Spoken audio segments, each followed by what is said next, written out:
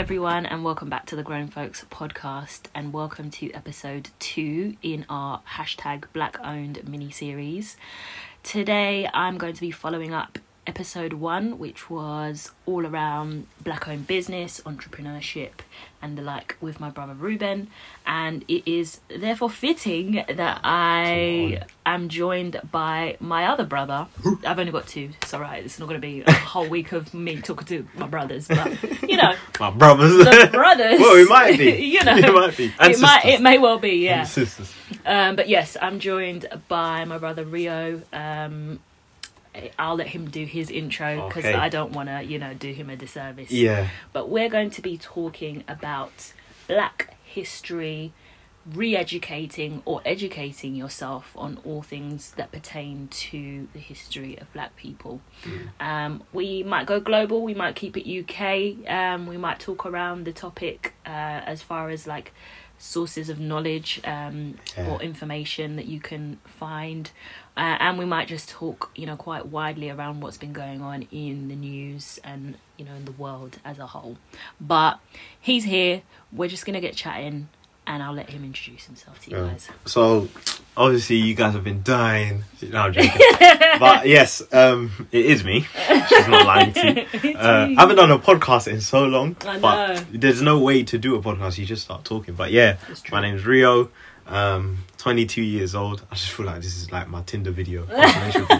22 and I'm from Manchester. No, but come on down. I'm 22 and despite the way she's, it's funny, once I say my description, you're like, how the hell is this guy gonna help me? Well, but I'm a DJ. Yeah, I do events, and I'm also a sound engineer and a music producer.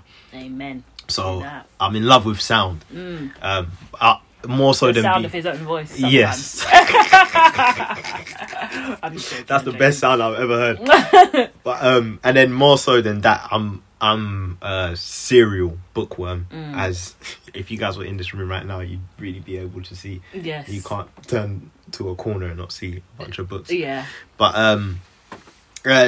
yeah, I don't mean that in a braggadocious way though. Just in case anyone's thinking, oh, sorry. Yeah, I'm saying, calm down, man. But yeah, hopefully I can say something that inspires people to go out there and to seek knowledge.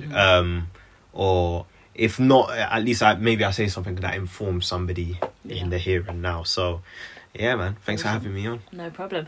And this isn't the first time that I'm talking to Rio on one of my platforms. So we did a YouTube video actually. Yeah. Years ago, actually, probably back in 2015. Yeah. Oh my god. On my channel, so I'll link that below as well in the episode notes. But that was all about books again. Some of the books that you'd read. Yeah, it's just when I kind of started getting into the flow of reading. Yes. And some of them we might mention today actually. So do go and check that video out as well. But I want to talk about your journey.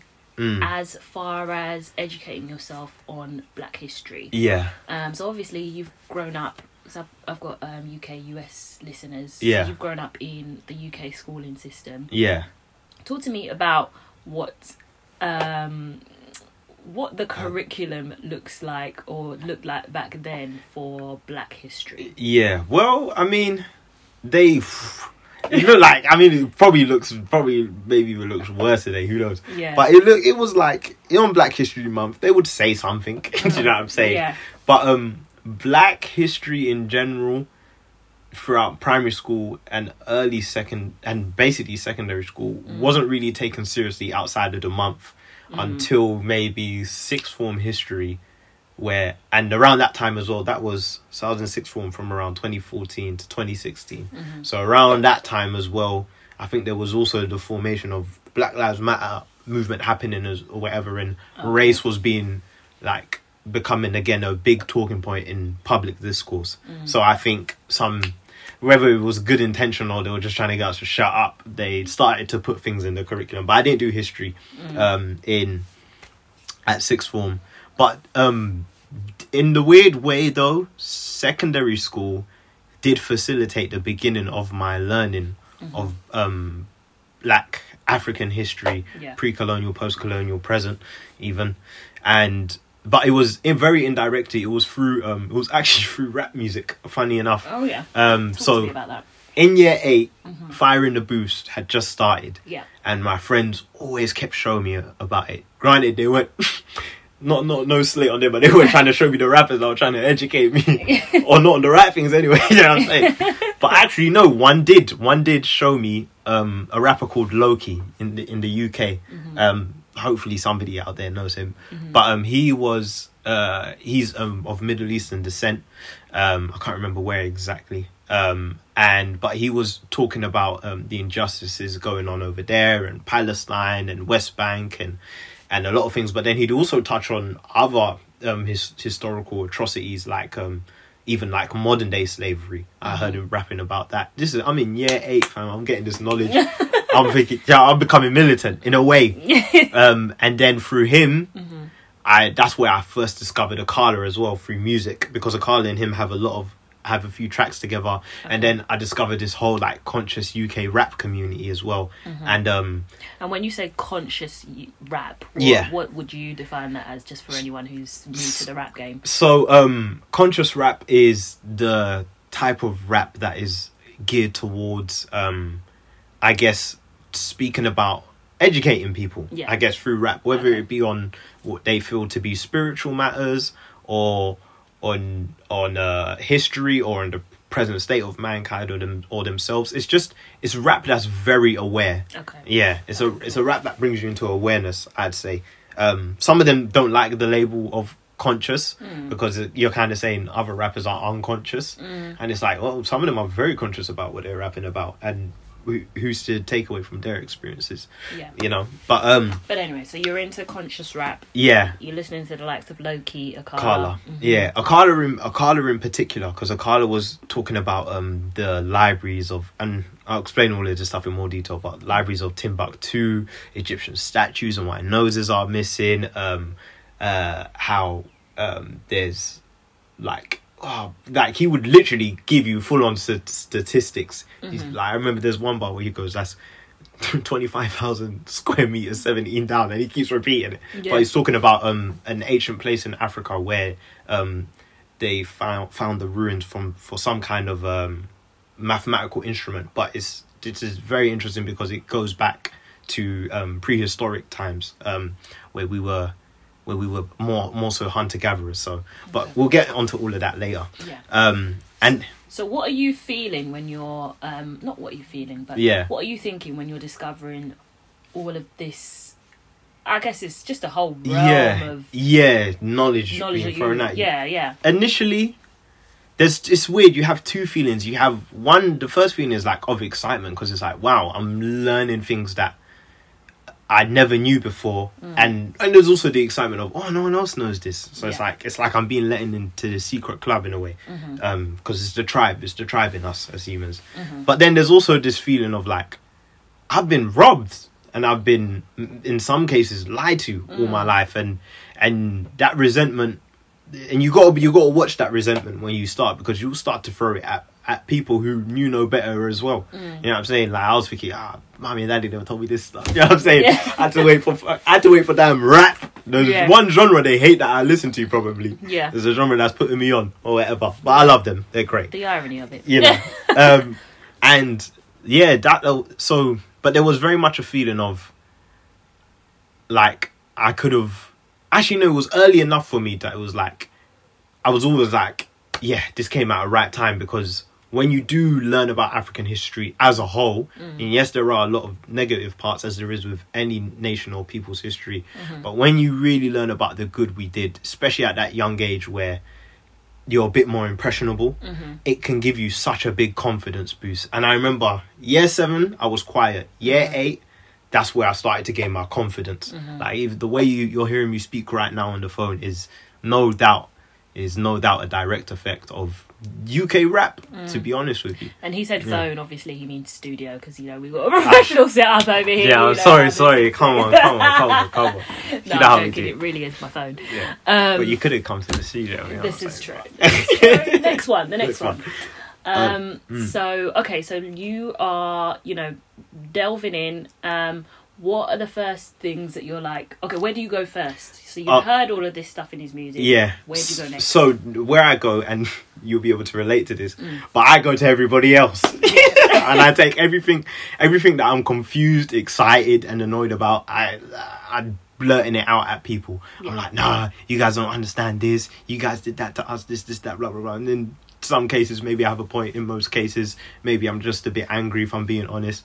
And then in other places I have questions for usually my older peers and black people, or sometimes I even enjoy just educating people, like, did you know this, did you know that? And I'll be honest, at the home and in family life, it was cool. I remember the cousins taking to it. Like, this is even before then, actually.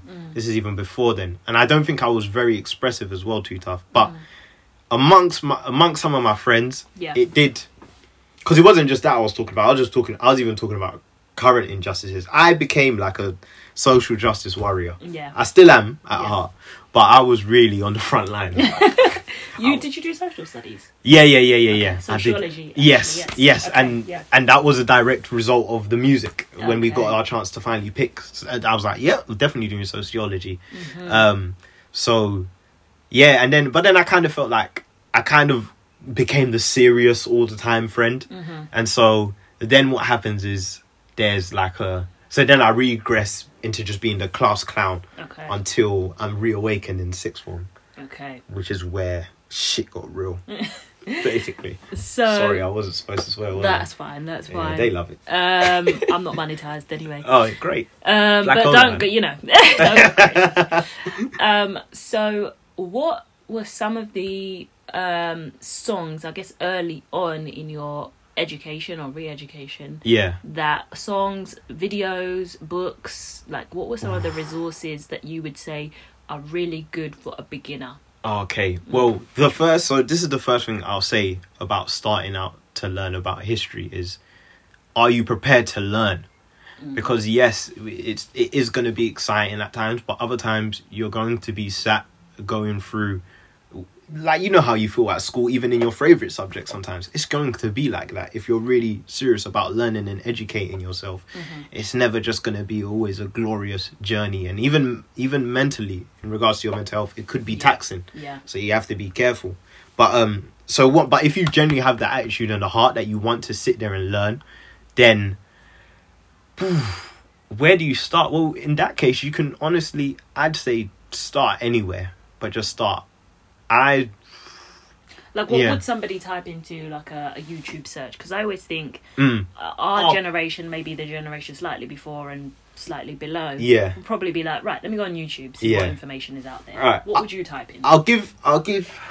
If you were a beginner. Yeah, if I was a bit... Okay, so if you want to just kind of start, I would type in... I'm going to literally do it. I'll search Akala, and then I'll type in history. And then yes, here's a good place to start. Akala's Oxford Union address, and he covers a lot of what he speaks about in his songs. In that, and he does a very comprehensive view of Black and African history in total. A good thing to check out of his is his first Fire in the Booth. That's where he really starts spitting knowledge.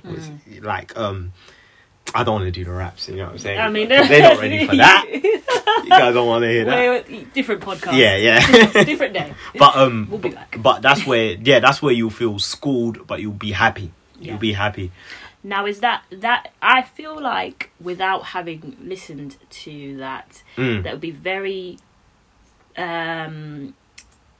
digestible for a black audience. Yeah. Now, let's say somebody knows absolutely nothing. Let's say I'm white, or I've grown up in a culture that just doesn't know anything about black history or about the Civil War, or the slave trade, or anything like that. Well, the civil rights movement. Yeah. So it depends. If it's a people who just generally are ignorant of history in general, then I mean that's a whole other podcast about what to do with them. Yeah.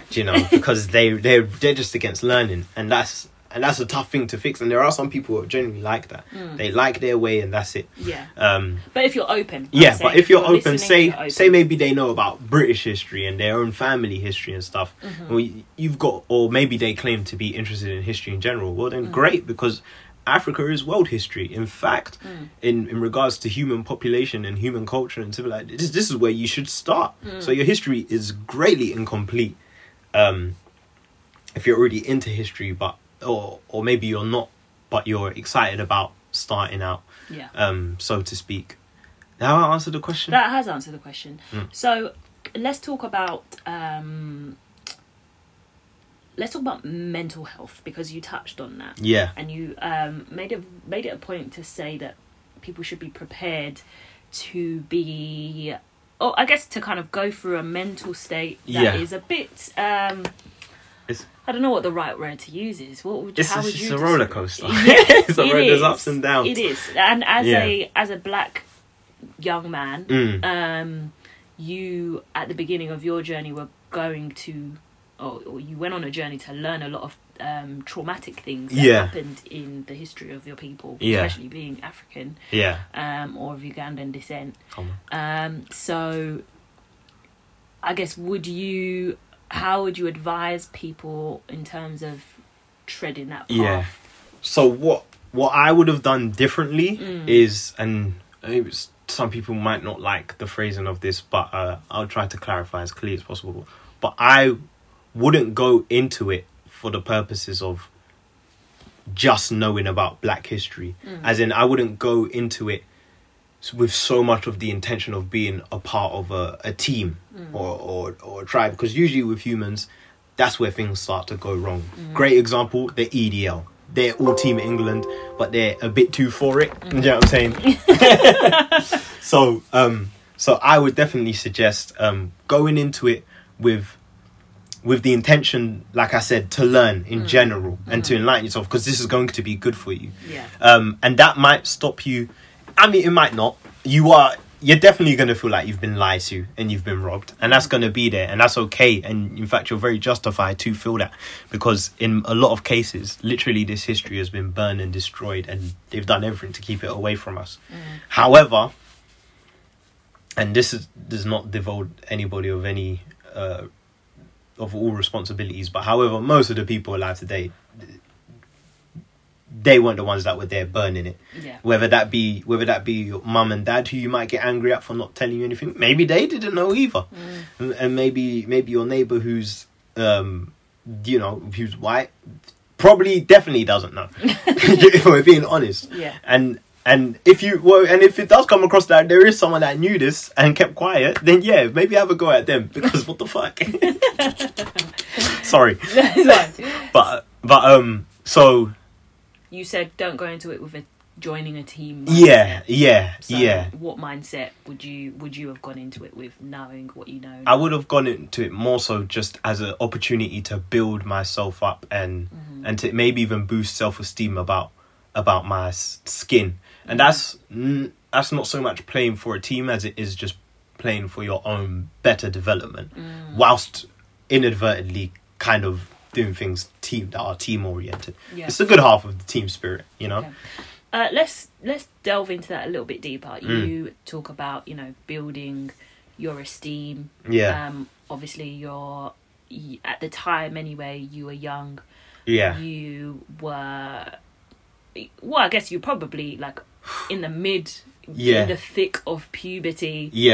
Trying to figure out where your place is as a young well, not as a teen at the time, but moving into young adulthood. You're black. You're living in the UK, which is a predominantly white country. What did that do for you in terms of how you felt about yourself? And you talk about it built your self-esteem. Why? What mental place were you coming from? So I've always, when I was younger, I was, as you know, very quiet. The primary school teachers always had something to say to mommy about me, like, he doesn't seem to want to talk to any of the kids in the school. He eats alone, blah blah blah. These times I don't think it was that they didn't like me. I think it was that I didn't like them. That's what mommy says anyway. He was always a bit of a lone ranger. Yeah. Anyway. And Yeah. so I wasn't even really, I was so in my head as a kid that I wasn't even aware that I was black, especially though we live in a predominantly white country where we grew up in our little estate that's closed off from society. Unfortunately, in areas that are poverty stricken is where you tend to find the most ethnic minorities. Yeah. So I kind of grew up with the false impression, Yeah. so thank God I found my history, but I kind of grew up with the false impression that, hey, well, there's lots of us out here, Yeah. so to speak. And then my primary school was basically a Nigerian school, Yeah. to be honest. It really was. And even my secondary school was very diverse. Yeah. But there I started to see that, there's a lot more of these guys Yeah. coming out. I don't know where they came from. Do you know what I'm saying?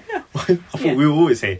So, and I didn't know until year 8. I'd heard about slavery.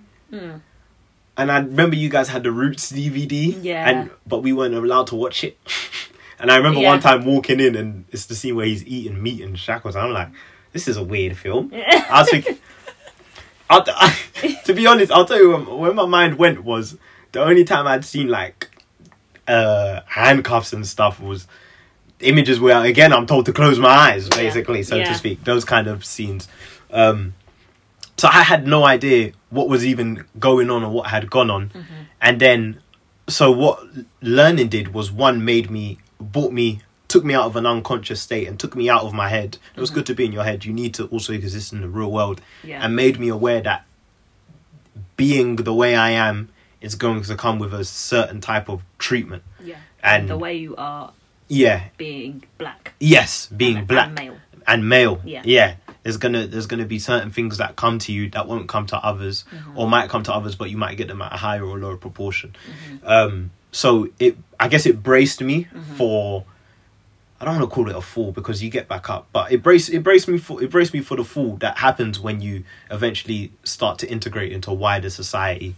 And it also meant that I wouldn't, because imagine I didn't know I was black, and I know that, but like, that would just mean someone could come up to me like, "Oh, Rio, you know what we like about you, Rio, mate? You're always up for a laugh. Like the other day, Steve was saying that you love bananas because of your people, and you said that to Jerome or whatever. He had a go at us, but you get it. I would, and not knowing that you're there to puppet, that would have got to me. And there's a lot of people in that situation who genuinely don't know, are very, very unconscious at the moment of who they are in general, to be honest, not even beyond skin color. And so I would have been letting a lot of things slide, but I had this knowledge I developed to fall back on, I'd say. So tell me about some of your favorite books that you've read that have really elevated your education on black history, black African history, all of the slave trade, because I'm looking at one of those books right now. We're yet to get to even read that book. But so the first book, and it's a big book, and it costs £60. It does, and it's wordy, but it's worth it. It's worth it. And if you're really down to get educated about your history, £60 on a book that can potentially give you the kick in the nyash you need to get to where you need to go in life. That's a cheap price to pay for knowledge. That's a cheap price to pay. When We Ruled by Robin Walker. So Robin Walker is a black British scholar, and he essentially put together this. Let me get the book as well, so I can just have some kind of recall. But he put together. Right. So this is where I'd say you should start if you're a reader. This is where I'd say you should start with this book. Even if you're not, push yourself. This is a good place to start for anybody. But this goes through all of African history, pre-colonial, colonial, and but not too much post-colonial. But and when you, because a lot of these terms are going to be new to people. So when you say pre-colonial, post-colonial, right? So break that down. Colonialism colonialism was when people from the western side of the world went to Africa to kind of bring them over to their culture, which they believed was more civilized, so to speak. And so they colonized them. Yeah. So they brought their religion and their languages and the whole lot. And then an Independence Day, if just in case someone doesn't know what that is, which fair enough, is when a country is freed from their colonial powers, so to speak. The Western countries no longer have a say, that they kind of do, because they kind of put in people that are puppets, but that's something. And so something that is pre-colonial history is the history about Africa before all of that. Because often, if you know anything about African history, it's usually what happened when the settlers arrived and thereafter. Because when the settlers arrived, slavery arrived, and then after that, then Africa modernized, quote unquote, and then people started to take an interest in our politics and stuff, in South Africa, apartheid and whatnot. So that's the history that if you've even heard any, that's what you're most likely to know. So pre-colonial is important, is because it tells you what was happening before we got to that episode, so to speak. So Africa in its purest form. Yeah, in its purest form. So he goes through, number one, what is Black history and why it's important. This is good. Yeah, and then there's a short introduction. Then he'll go to North Africa, West Africa, Ethiopia, Southern Africa, East African coast. Then he also talks about so this is the reason why it's a good place to start as well, is he'll show you where to go from here. So he also talks about who are the reliable historical sources to read in order to get more knowledge on this. Suppose you don't want to finish this daunting book. And so he talks about someone like Ibn Battuta, who was I think he was a trader and a scholar, and so he was literally living in and around Africa at that time. And he noted down a lot of the things that were going on and what he saw with his own eyes, grant you, because anyone can come and make up stories about their country. Do you know what I'm saying? And even on Egypt, he talks about how the ancient Greeks used to travel there to study, how they write about what was going on in Egypt. And then he talks about Black women and the role that Black women play in history, from like a very biological level, being that well, the Black woman, not to Umar Johnson on people, but it really is the original woman, or the original human, so to speak, because I think within you guys contain every single genome, and everything and anything that kind of comes after that is just a variation of you guys, so to speak. Powerful. Come on. Real to stuff. all the women listening. Yeah, man. Black women listening, sorry, I should say. Yeah, and then everything in the controversies about dates and stuff and race, because again, there has been an attempt on some of this information to kind of misconstrue things, like people that argue the Egyptians were white, but then he'll point to who's another good guy to read, Sheikh Anta Diop, who actually carried out studies where he took skin samples from mummies, and the melanin content that came back was came black. That was right the first time. That came black was enough to prove that they were black. And if you look at, I mean, they can't see this, but if you type in When We Ruled, you look at the front cover, that is Queen or Princess T, Pharaoh T. And yeah, she's gorgeous, I'll be honest with you. She kind of looks like your mum's best photo in like her prime, so to speak, with the afro and the nice earrings. Yeah, but that's an ancient Egyptian depicted by ancient Egyptians. So that should show you how they thought they looked. So, and you can't really dispute that. So yeah, I would definitely start here, and you might find yourself enjoying it. You might find yourself I hope you do. Do you know what?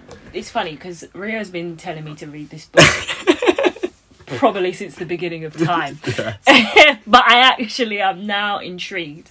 To be fair, if they had this in audio format, oh boy, that would be brilliant. I might do a YouTube search if I find anything, guys. I'll link it. Well, so in going on from that, I would then recommend for you the Akala talk, because Akala's teacher is the person that wrote this book, Oh, Robin Walker. Okay. Yeah. So a lot of the stuff that he takes, he's obviously done his own primary research as well, but a lot of it is secondary data from this book. Okay. So I'd say if you want to see this in a more visual way, definitely look at Akala's Oxford Union address on YouTube. I will link it in the episode notes as well.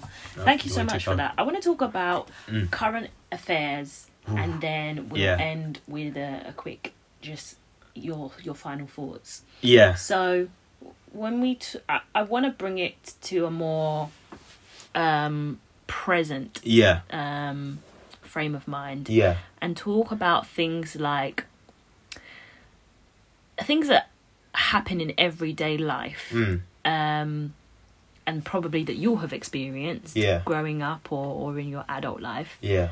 And what impact they have on you or have had on you or could have on somebody like you. Yeah. So let's talk about, there's been a number of cases of police brutality. Yeah. I guess murder at the hand of the police force. Yeah. Of black people. Yeah. Throughout time. Yeah. Across the world. Yeah. We can think of some very recent UK examples and US examples. Yeah. But a lot of the recent chatter about the Black Lives Matter movement has been, in this year anyway, has been as a result of the killing of George Floyd. Yeah. Before that, which wasn't police related, Ahmaud Arbery, and we could go on and on. Yeah. What goes through your mind when you turn on the news or when you go on social media and you see things like that happening, or really like kicking off? Yeah. In terms of news, where does your head go? And what are your ways of managing that information? Yeah. As a black man. So, well, the first of course, instinctively, it's just hard to escape your instincts. You can only learn to tame them. But the first place my head goes to is like anger, rage. But sadly, and I think this is the case for a lot of black people in general, the first place it goes to is again, like it goes to a place of numbness now. Yeah. It's more, I get more sad than I get angry about these things now, and not sad in a kind of way, but I mean at some point, but more so in just like a kind of like, just kind of feel like it's hopeless. So, and because we need to keep hope alive, I try to get out of there, of that mindset as fast as I can. And then it kind of goes back to disappointment again, is because it's like, damn, we're always, it seems as if we're, and I'm not blaming us, and I say us because I'm a part of it, but it always seems like we react when it happens, and it's like, I wish, and this is no easy feat, but I wish we were able to mobilize and do something to prevent it to happen, or we could at least be better at bracing ourselves, because it always seems like it, I mean, and it happens on a daily basis anyway, it's just some just don't get reported. But it's like, so then I try, these days I try to take my place to a brain of what can we do, what would be a functional way to use this anger, this rage, or this passion towards this instance, and so to speak. And would you say that you would associate trauma, or would you say that your response is a trauma response when you hear things like that? Or have you ever been through an experience that you knew was as a result of racism, that traumatized you in any way, and how have you coped with that, or how have you dealt with that? And if not, then has everything that's happening now prepared you for that? Well, I've had run-ins with like microaggression, so to speak. So I know what it is. I know what it is very well to be perceived in a way that you're just not. I know what it is to be only seen by like the color of your skin, and I mean that would be nice if they didn't try to infer anything from it. But but I know, unfortunately, some of the connotations in some people's eyes that come with my color of skin is like, is either run like cross the road or whatever, or yell something at him, or ask him, "Oh, are you really reading that book?" And the person, if they're listening, I doubt it. Who knows? Yeah. But if they're listening, I think that was one of my most reactive moments, was when someone in sixth form and what annoyed me was like, it would come from such an insecure place. A white guy was making jokes on the table, and they just weren't landing, and they were laughing at him. Yeah. And I giggled a little bit, and then he was like, "Oh, Rio," and I had a book on the table. Might even been this book. He was like, "Oh, you talk about all this philosophical stuff, but like, do you even read?" And I was like, I just froze, and because I was like, this person before this had been buddy with me. Yeah. Even, really? Yeah. He seemed to me like a cool guy. I liked his sense of humor. Yeah. He always seemed to be up for a laugh, good vibes. And then, but where he came from there, I could tell it was because it was so quick. Yeah. And it was almost as if premeditated in an unconscious sense, maybe as an unconscious vibes. Yeah. And he hit me with it, and he got a good shot, especially at that time, because I hadn't read all the books I wanted to anyway. Yeah. But he got a good shot in, and I remember like I was really gonna take him outside and beat him up. And I remember like I did the thing of you put your arm around them, and then you take them out the classroom just in case the teacher's looking, also so he can't go anywhere. Yeah. And then I got there, and I was so ready to hit him. And I was like, you know what? You're reading for a reason, so now use this as a time to educate him. And I did. I wouldn't call it educate. I'd call it schooling, because it was a bit aggressive. Yeah. There was hands in the face when I was speaking. So what was the message that you gave to him in that moment? Well, first I had to tell him that I saw it was very see-through where his comment was coming from. I was like, you don't like the fact that, number one, you wanted to do philosophy for longer and you got dropped off and I stayed on. And you don't like the fact that you're maybe losing what you deem to be your social positioning in the classroom, because all you can rely on is your humour sometimes. And now you want to have a go at me and come at me for reading, though I'm trying to better myself. And perhaps maybe if you did that, you would be more educated to say something as silly as this, which means that I have to now break apart your character in front of your face. So it kind of went like that. Okay. And you know what? And that's a very interesting viewpoint, because funny enough, I would have thought that you would have gone down the path of assuming and even letting him know that you've made this assumption that he is only saying that about you because you're black, and because he doesn't expect you to be well raised or more intelligent than him. But you actually kept race out of it, and you stripped it back to, you know, just a simple human thing, interaction, which because is great. Well, because I mean, and it's we're not denying it wasn't race involved. It definitely was. Absolutely. We heard what you said, but race, his prejudice against race, or someone's prejudice against a certain sex or anybody, is the symptom.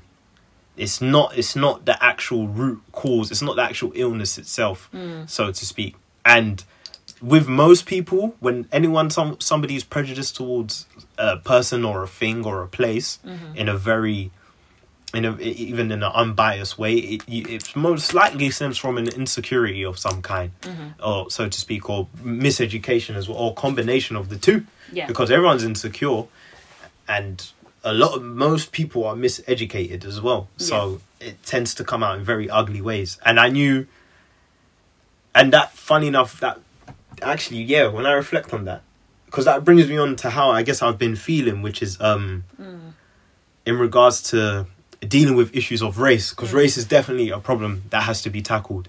And there's no denying that. And all of the other ills, all of the other isms that I mentioned, because like even life for like trans or LGBTQ people, and then they have to deal with the crossover that has with their race as well, and their gender, and a lot of these things. I think they're all attitude problems actually, and it sounds so cliche, but sometimes the most cliche things are really the most true. But I think for everybody in life in general, but in particular for if you're not black and you want to educate yourself on what you can do to not be a part of the problem and a part of the solution, and if you're black and you feel that because we're a part of our solution too. So if you want to be a part of the solution, if you're a human being and you want to be a part of the solution for a better tomorrow, then the best place to start is maybe by looking inward, and maybe realizing that so before you say something racist to somebody, you'll be like, damn, well actually I've been in that position where someone's assumed something about me with little to or false knowledge, and I saw what it did to me, which is probably why I'm even here saying this to them, so to speak. And then and I don't recommend this straight away for everybody, because a lot of us are dealing with this at different rates and our trauma differently. But even as a black person, understand that and this is not a condemning or saying that the way we're moving is wrong, by the way, but understand that you're just as capable of prejudice as a black person as much as a white person is. And I also think we should be mindful of the way we're reacting, because a lot of the things we're now doing have a very uncanny resemblance to what they did to us.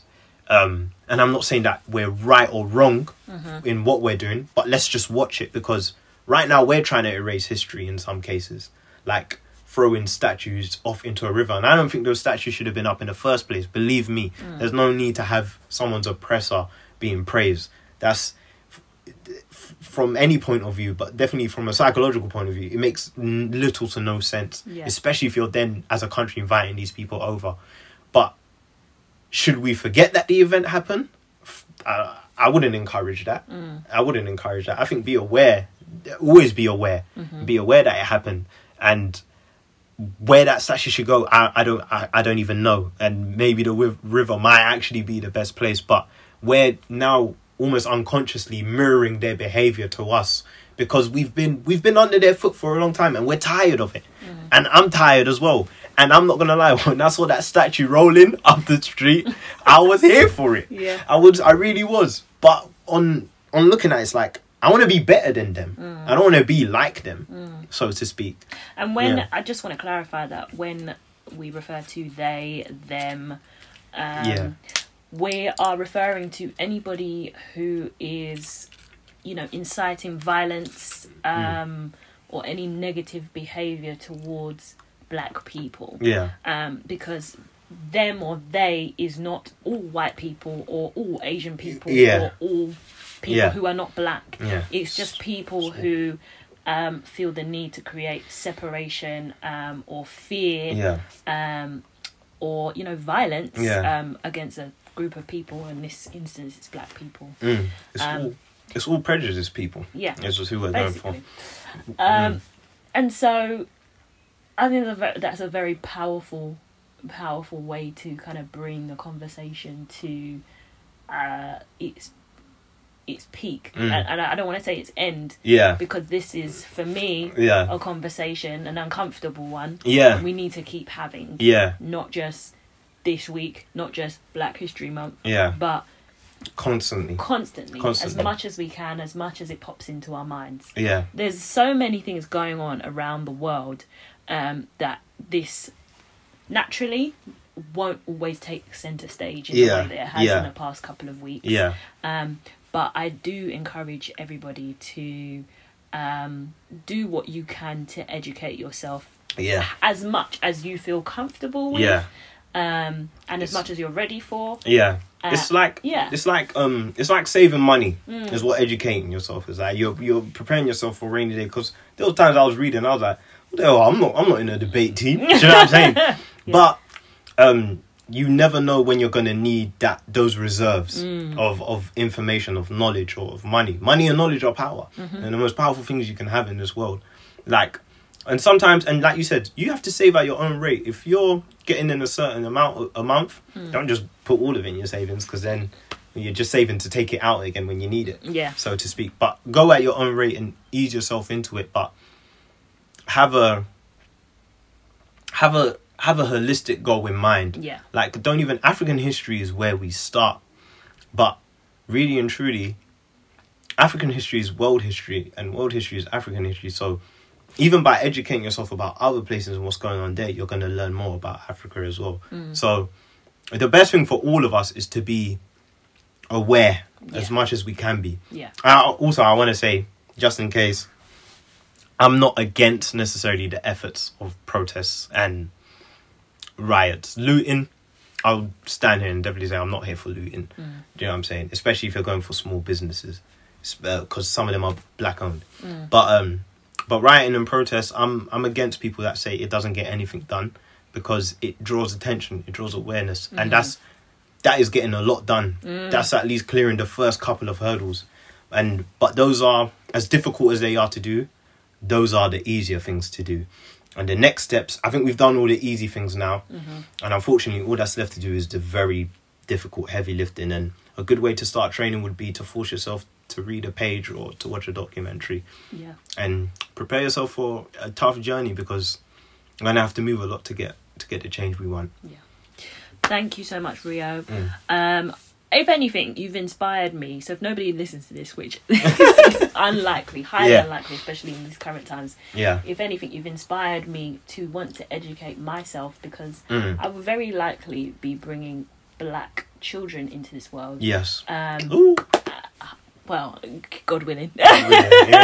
Biology willing, whatever. Uncle, man. But also, from the standpoint of somebody who maybe isn't black, you're likely to interact with a black person, or have some dealings with somebody who is African, or of that descent, and if you want to have an honest and open conversation with somebody about what's going on right now, some of the stuff that we've talked about today is a great place to start. So. And we literally only scraped the surface. I could go on, and I think she knows that.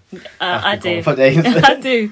But I think we've got the key resources in here. I'll link them all down below. If you guys want to follow Ria down on his socials, I will link those down below as well. And he will be back this week, as I'll be doing another episode, which is a black-owned business feature with Rio and my other brother Ruben on their events business. So we'll be going a little bit lighter for the next time you hear from him. But it's been insightful, it's been inspiring, real, man. And it has been highly conscious. Yes.